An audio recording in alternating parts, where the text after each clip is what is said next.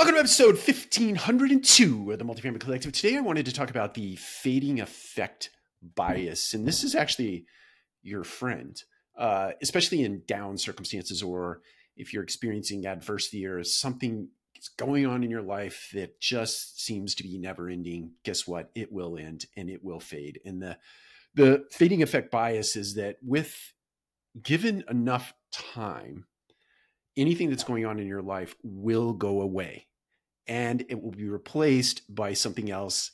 The hope is, if you're on the downside of adversity right now, the hope is that that thing that it is replaced with is a very positive thing in nature. It is the alternative or the opposite of what you're going through today. There's this great old saying, this too shall pass.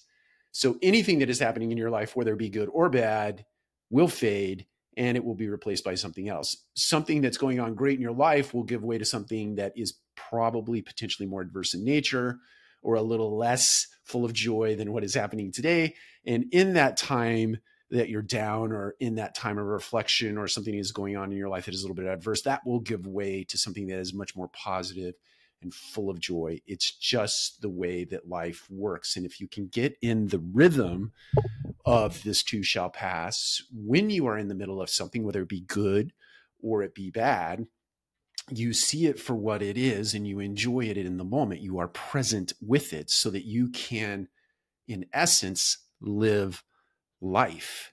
You can live in the present moment and enjoy life when it does bring joy to you or when you are exuding joy into the world. And you can experience difficulties and struggle for the lessons, for the way that those things give back to you in building character and building resilience and building perseverance and helping you understand what grit is and how to exercise it. So all that is to say the fading effect bias is your friend in so many ways.